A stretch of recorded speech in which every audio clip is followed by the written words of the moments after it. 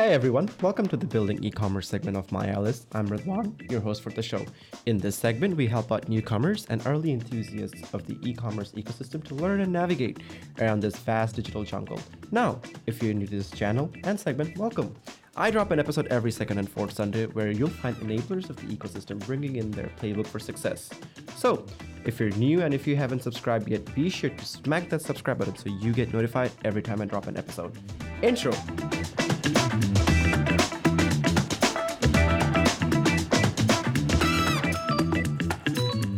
Welcome. If you have watched my previous episodes, y'all know I always start with a quick recap of the last one. So, if you're here and watching already, welcome back, my folks. It's always great to have you. Last week, we had Dmitry Yaremenko all the way from Kyiv, Ukraine, who talked about live commerce, the resilience of the people of Ukraine, and the current status of asset development in the country. We're all feeling the effects of the invasion, especially right after the pandemic, in very different ways. Prices of commodities and daily necessities are up, consumer confidence is at an all-time low, stock prices are dropping like flies, so is crypto and NFT. Valuations are down, job cuts are happening in the hundreds, and investors demand to see profit over growth. If you're in the B2B SaaS startup space, especially in the e-commerce segment, this is without a doubt a tough time. But today on this show, we are here to turn things around a little bit. When I started my journey in the B2B SaaS space, I was lost and I was looking for guidance everywhere. I found my light in the content made by one guy who made this industry more digestible and fun. So to guide you through these tough times with the unstoppable energy, I'm super pumped to introduce you to TK Cater. Hey TK, welcome to the show. Thanks for having me. Super pumped to be here. Yeah, so when I started my B2B SaaS journey, because I did shift from an NGO world to the SaaS space, I had no clue what I was doing and where I'd be starting. So the first content that I ever started watching was actually yours. And it's an absolute privilege to actually share a screen with you over here and be able to share with the larger audience about how to navigate around these difficult times and the space.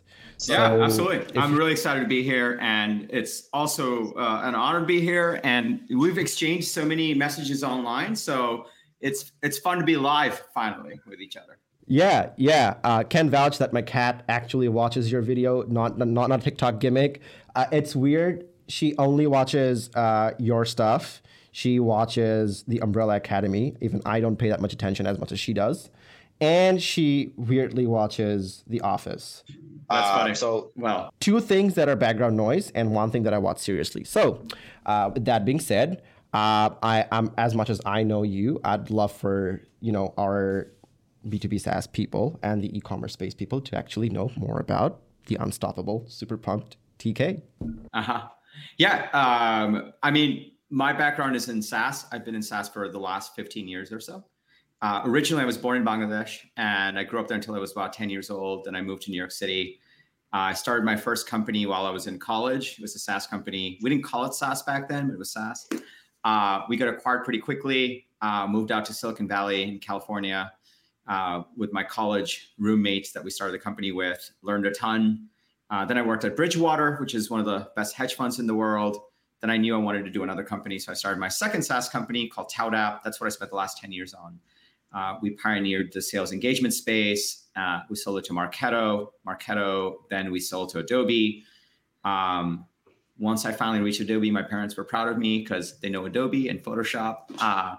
They were proud of me for the other things, but they really recognized Adobe. And then after that, I learned a ton. And one of the things I realized is even if you raise a whole bunch of money in SaaS, the founders are still in a room alone staring at Google and YouTube and a spreadsheet trying to figure out how to make tough calls.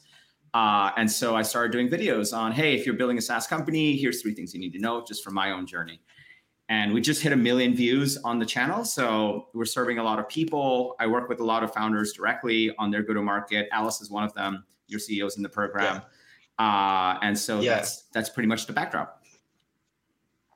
Yeah, no, fantastic. I've been a part of Alice for about 6 months now, and I've been actually trying to getting to implement a lot of your recommendations from what's been coming through Shuho, and seeing where we're heading in terms of Alice's future. We are very excited and super pumped. So can't wait to be in this journey. But we also, at the point in time, we recognize and realize how much of a tough time a downturn can be, especially if you're in the e-commerce space. So navigating around these loopholes is definitely something that we as a company, even myself, because I'm leading the partner and sales team as well. So it's definitely something that I look forward to every day, because every day is a new challenge that we have to sort of like trying to navigate around. Some day, we get good reciprocation. The other days we just don't, and those are the days, whatever content that we are able to find, because this is a new space. Even though it's maybe like 10 years old, this is still a relatively new space. Nothing's written down in books that actually work. So trying to sort of like navigate around, especially your content, it's been the lighthouse, honestly. So thank you so much. Again, fantastic. Adobe. Well, all brown parents would be happy to know that someone's made it to Adobe. So, yeah. So, great stuff. Given we were talking just about the overall downturn, the craziness of the market, right? I'm sure you have seen the current status of Zendex's acquisition. And would you say that's something that you would have seen maybe like 5-6 years ago, something like that happen? In terms of like how a company like this, even with such a good ARR, would get acquired like this? Yeah. Well, I think, downturns happen, right? I think what's important in scenarios like this is to reframe how you approach it. This is one of the things, when the market started to shift a few months ago, just in my own inner circle of founders that I work with, we did a special call and we started talking about there's peacetime CEO and there's wartime CEO. And I'm a big fan of The Godfather. There's the peacetime conciliary and there's the wartime conciliary. And I think that framing is important. And the reality of this, and this is something we tell all the CEOs that we work with and advise, is 2000, 2008, 2016, 2018, 2020, 2022. This is nothing new. There are ups and downs in the market. And regardless of the ups and downs in the market, phenomenal companies get made. The one thing that is true also that's uncomfortable for people is in the downturns, the shitty companies die, or the companies that didn't really build the muscle, that didn't do the hard work, they die. And ultimately, if you think about it that way, if you are a founder and you're focusing on building a real business and doing the right fundamentals, then you should welcome times like this, because this is when the greatest companies are made. And this is when the companies that you look at and you know what, they're full of shit. You look at them and you're like, I just can't believe they're doing that. Like, and you're doing it better, but it's not quite being rewarded. This is the times where the best companies that are doing the fundamentals get rewarded. And I think that's why it's super important for founders to reframe how they look at downturns in the market. Don't be a victim. Don't be like, oh, woe is I. It's like, look, go to the gym, shape up, build a muscle, and start getting to work. And you will thrive, because this is an advantage for companies that are doing the real work and creating real value. I absolutely agree with that. If you were to look back at some of the companies, because you mentioned there were so many recession periods, right? 2000, 2008, 2016. So if you were to look back with so many years of vast experience, would you be able to highlight one company that's really put in, like, as you mentioned, went to the gym, put in the work, and has come out the other side, like absolutely Arnold Schwarzenegger flexing like a man? Yeah. Well, there's let me pull this up. We talk about this in the wartime presentation. I'll give you more than one company. I'll give you a set of companies. If I can just pull up the right side. Here we go. So companies that were started in 2008/2009. Are you ready for this? Yep, absolutely. Bring it in. This is the list of companies that started in 2008 and 2009 when we had the great financial crisis. Number 1, Airbnb. Number 2, Cloudflare. Number 3, GitHub. Number 4, Nutanix. Number 5, PagerDuty. Number 6, Pinterest. Number 7, SendGrid, Slack, Square, Stripe, Twilio, Uber, WhatsApp, Yammer. Okay. Have you heard of these companies? I have heard of all of them. I knew the list. It's for the audience's number. Oh no, I know. But isn't that crazy? When I saw that list, I'm like, holy shit. You actually didn't know Twilio. No founder has anything to complain about. It's like, get to work. The opportunity is so great right now. Yeah, absolutely. I actually didn't know Twilio was a part of that elite list, but no, I need to do my homework on Twilio now. But thank you so much for that. Yeah, in the print you can't see this because in the slide we're like, we highlight who IPO'd and who exited. And every single one of these companies either exited for greater than $1 billion, upwards of 27 billion, or IPO'd. Except for Stripe. Stripe is valued at $70 billion and still private. That's the only exception. Yeah. Given that, Stripe's actually like a staple now for every businesses. It's insane that if you just look back, even their like ICP back in the day when they actually started out, it was vastly different than what it is right now. So it's crazy that they survived. And I think for companies that are struggling right now, it's very important to actually go look into each and every one of them, see how they manage to pull in, and take deep lessons from them and apply to your business. Honestly, like I think in good times, it's actually harder to figure out how to win because there's so much noise. I think in tough times like this, it's actually easier to win because all that matters are the fundamentals. And so like, I don't for the founder listening, I don't think you need to go do anything crazy. Make sure you have a clear ideal customer profile. Make sure you have clear value prop and messaging on how you're going to create value, and make sure you have a clear set of go-to-market activities, sales and marketing activities that brings that messaging to your target market. That is it. A lot of times people do a lot of the flash and don't do that fundamentals, and they lose. And they get rewarded in good times. In bad times, they don't get rewarded. They get cut out. There's less noise. And so the guys that go to the gym and work out and do the fundamentals strive and win like this list of companies. And that's why I think like I see a lot of founders like, oh my God, it's so tough. It's tough times. I'm like, what's so different about right now? This happened in 2020. This happened in 2017. And this happened in 2016, 2008. Like this happens over and over. Like nothing's changed. And great companies get built. So get to work. It's the founders that don't want to do the hard work are the ones that really complain is what I've learned. Yeah, that's how the system's built. If you look at the natural cycle of life, right? Like, or even the capitalist system, right? Recessions are meant to happen. Downturns are meant, you can't. Data will always say downturns will happen. So, if you're a company that's going to start out at that point in time, or let's per se you started before and you're in the early stages of building your company and a downturn comes and takes over, you can't blame that for happening. It's the natural cycle of things. So the best you can do is pull up your jocks, get to work. With that being said, one of the things that you actually mentioned about is, having your correct ICP, having your proper value proposition. This is where we want to take the conversation and shift it to a little bit for early, just mentioning about early stage companies, right? So, you're an early stage company, you've got a decent product, a good product roadmap, and that as you keep progressing with the product roadmap, the product will probably hit industry benchmark, and you can go ahead and do innovations after that. You have a defined ICP, but the product isn't fully even ready for that ICP. But that you have a few cash cows that are not really your ICP, but as part of your larger client base, you have a Series A to raise in the future, and you probably will need a sufficient amount of good MRR/ARR to be oddly specific. Isn't oddly specific scenario. It is an oddly specific scenario for even the next one that I'll give you out. Yeah. So do you have product market fit? In this one, no, not yet. No.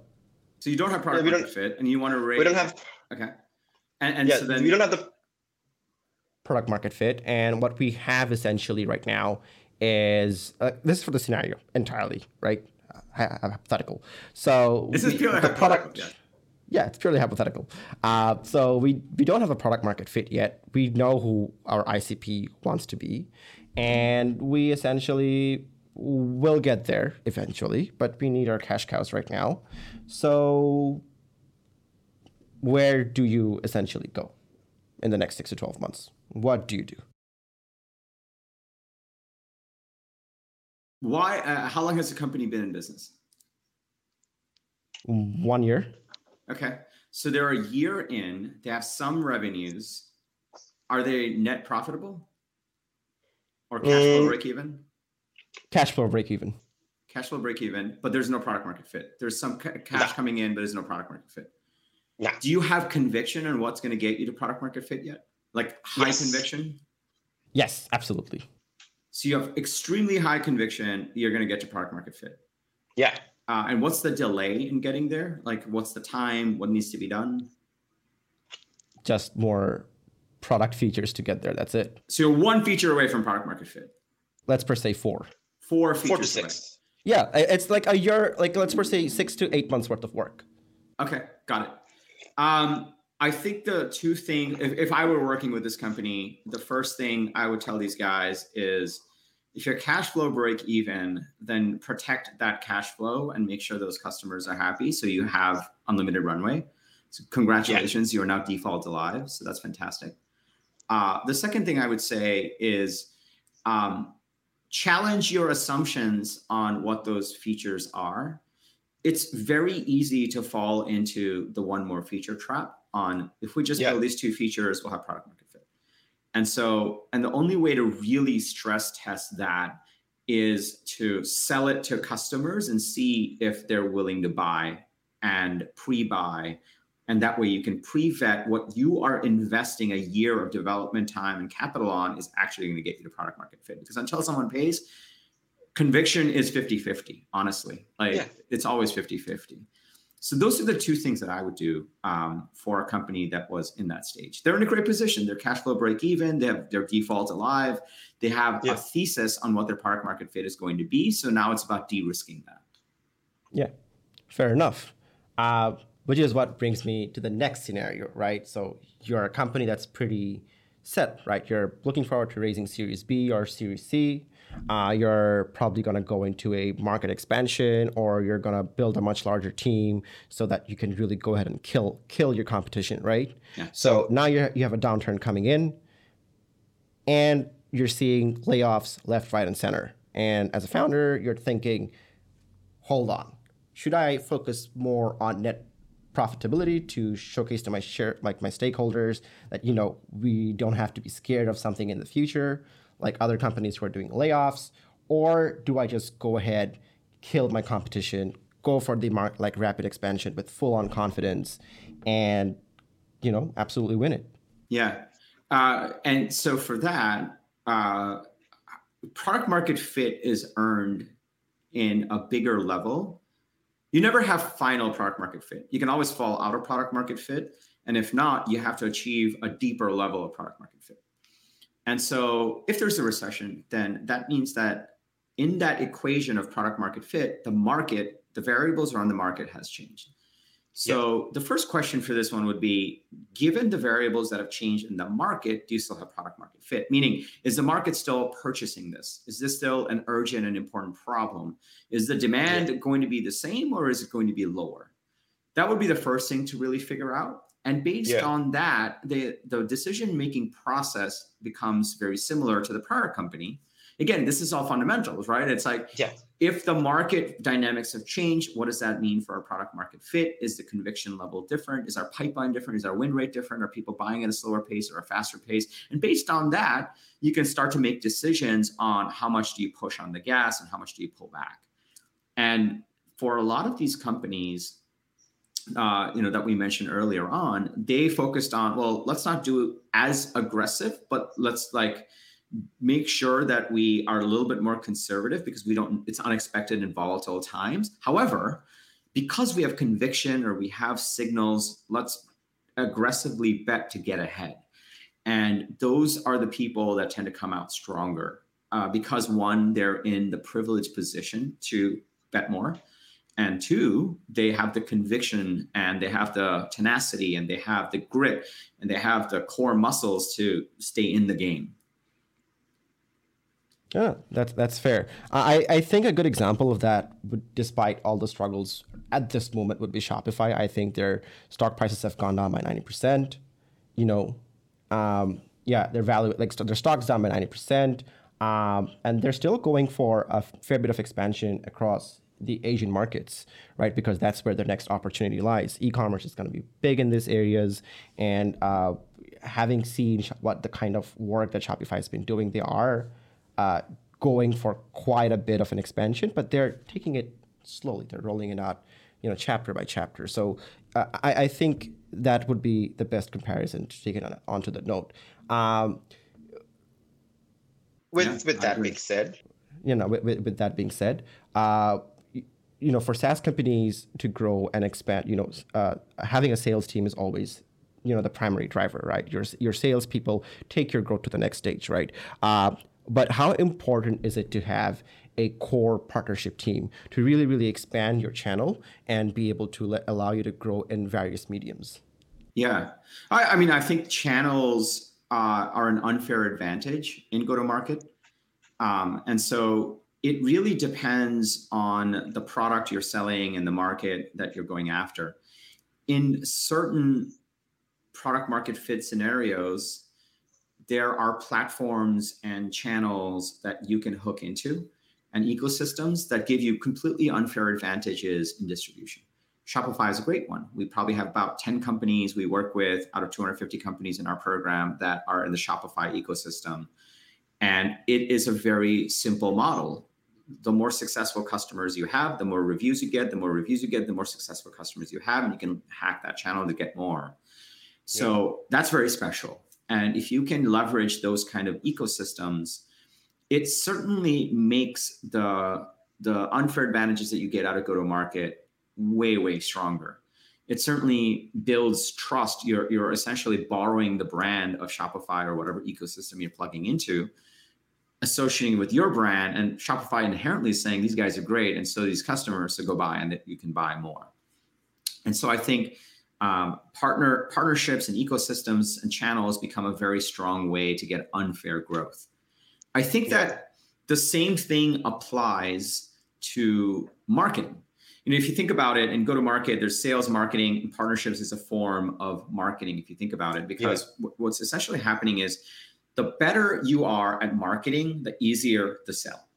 Meaning, the more you educate the customer, the more you build the trust, the more you deepen the relationship, the more touches they get. By the time they get to the product, whether it's product-led or a salesperson, whether it's sales-driven, the easier the sell. So stronger the marketing, the easier the sell. Similarly, so marketing is an accelerant as part of the equation. Similarly, with partnerships and ecosystems, it is an accelerant.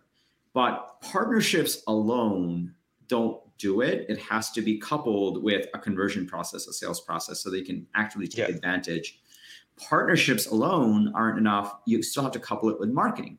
I'll give you an example. At Marketo, when I was SVP of strategy, it was like my second year there, and the CEO was like, "Hey, I need you to run alliances also." And I'm like, "What?" And they're like, "Yeah, like everyone thinks you're smart, but no one's going to know for sure until you hit a number and own a number. So you can't just do strategy; you have to do alliances also." I'm like, "Okay, cool." And by the way, it's a $60 million number. I'm like, "That's a big number." Has this been done before? It's like, "Yeah, no one's ever done it before." I'm like, "Okay, got it."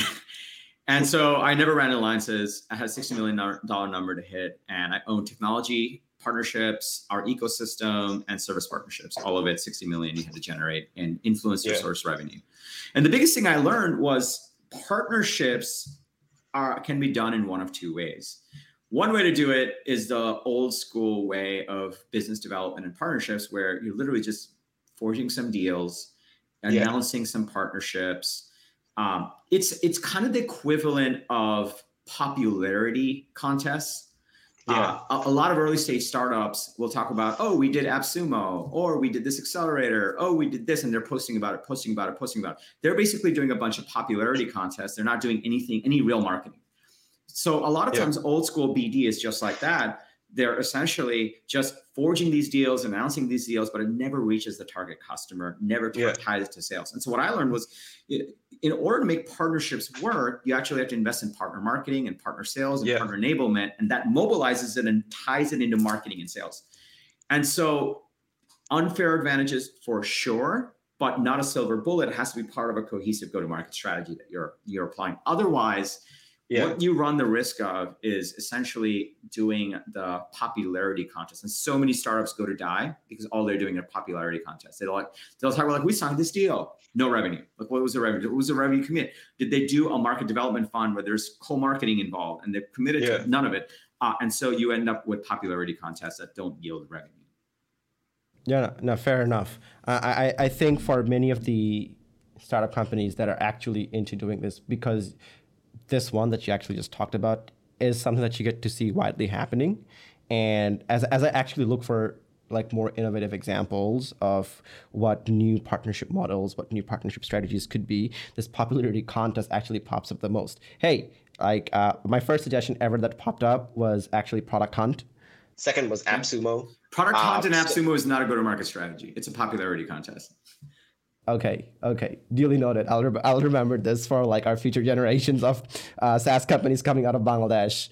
But yeah, no, I think for we wanted to really focus on what a downturn season could look like for a lot of these SaaS companies, particularly in Bangladesh, and particularly in the dominant part of the South Asian continent, because I think the hit over here will be hard, but the opportunity for us to really shine is much more exponential, which is why I really wanted to have a conversation with you to really paint the picture. Hey, guys, there's nothing to be afraid of. You just really need to put in the work. Yes. So fundamentals, man, like look at those companies. It's perfectly possible for you to win. Stop doing popularity contests, focus on the fundamentals, get your go-to-market strategy, make sure you're creating value for the customer, and just stay alive. A great analogy for this, one of the things you mentioned earlier was, you were like, yeah, it's kind of like how it goes with life. Like if you actually read finance books, every single finance book that you read or investment book that you read will show you this, theoretical two people. One person put in this much money at an early age. One person didn't put in this much money. And they always play it through on this person started later. But what they play through is the person that figured out a way to stay in the game won out in the long run. The person that was able to invest more during the downturns in investing won out longer. And essentially building a company is essentially an investment strategy. You have a portfolio of one, and that's your asset that you're building. And even if you take a finance perspective to it, now's the time where if you can stay in the game, stay alive, keep investing in it, and keep going by focusing on the fundamentals, you will win. That is literal example that they always highlight in the finance books and the investment books. Yeah. So if you listeners, if you want to get more of that, like really want to get more of that, I'd recommend you all to catch TK's episodes. They come out every Sunday, right? I tune in every Sunday in Bangladesh. It's like 10 p.m., 11 p.m. I know it's going to come out then. Yeah. So every Sunday, be sure to check it out. TK Cater or even Unstoppable on YouTube. Yeah, you just go to tkcater.com/YouTube. It's super easy. Yeah. And if you're a SaaS founder, you can go hit up his YouTube channel and you'll find his SaaS coaching program. So be sure to hit it up. But we got to wrap this up for today. TK, thank you so much for your time. I really appreciate the time that you have put into, be here with us out of your busy period. So thanks a lot. Yeah, thanks for having me. Thank you.